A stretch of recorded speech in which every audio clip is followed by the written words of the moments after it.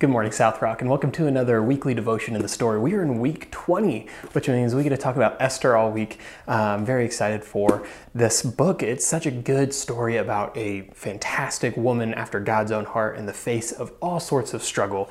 And there's a lot of stories we can talk about Esther, a lot we can pull from, but there's a sentence that caught my attention from the beginning, and it's actually about Mordecai. Now, we know from that in this book, there are really two main characters who are set apart, Mordecai and Esther. But the first really hint of who Mordecai is as a person comes when it says this: Mordecai had a cousin named Hadassah, whom he had brought up because she had neither father nor mother. And that seems like a little bit of a throwaway line. We think, okay, so he adopted this girl who was an orphan. That's fantastic. That's so kind of him. But really think about this situation that they're in.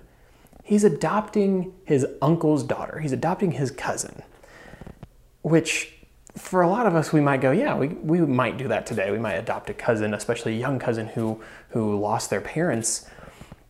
But in this time, that's not really a precedent that has been set. That's not really something that you seek after, because in this time, having another mouth to feed could cost you life and death, could cost you a lot of things. It's a lot harder in this time period to adopt someone, let alone a female cousin. Now, again, this is the sign of the times, but in this time, women couldn't own a ton of property. They couldn't really bring about a lot of profit to the house. And so bringing in a daughter was exceptional act of kindness.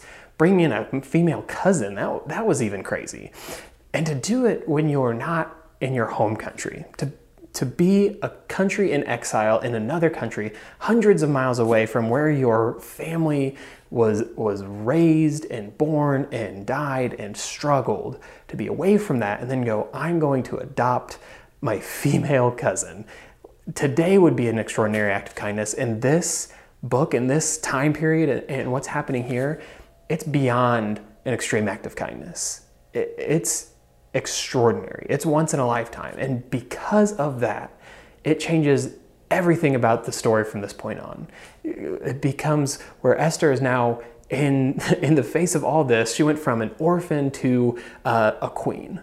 And so the thing I want to really hammer home for you today and this week is we talk about little acts of kindness all the time, but we never talk about the extraordinary acts of bravery that faith takes. And so I want you to be on the lookout this week, not for little acts of kindness. How can we, brighten someone's day? I want you to be looking out for extraordinary acts of bravery that might shape the history of an area, the history of a person's family, the history of who knows what. Because that's what Mordecai did. He just saw a girl that lost her parents, who he had no legal obligation to, according to the Jewish law, and still said, I want her. So that's all I have. I hope you have a great week.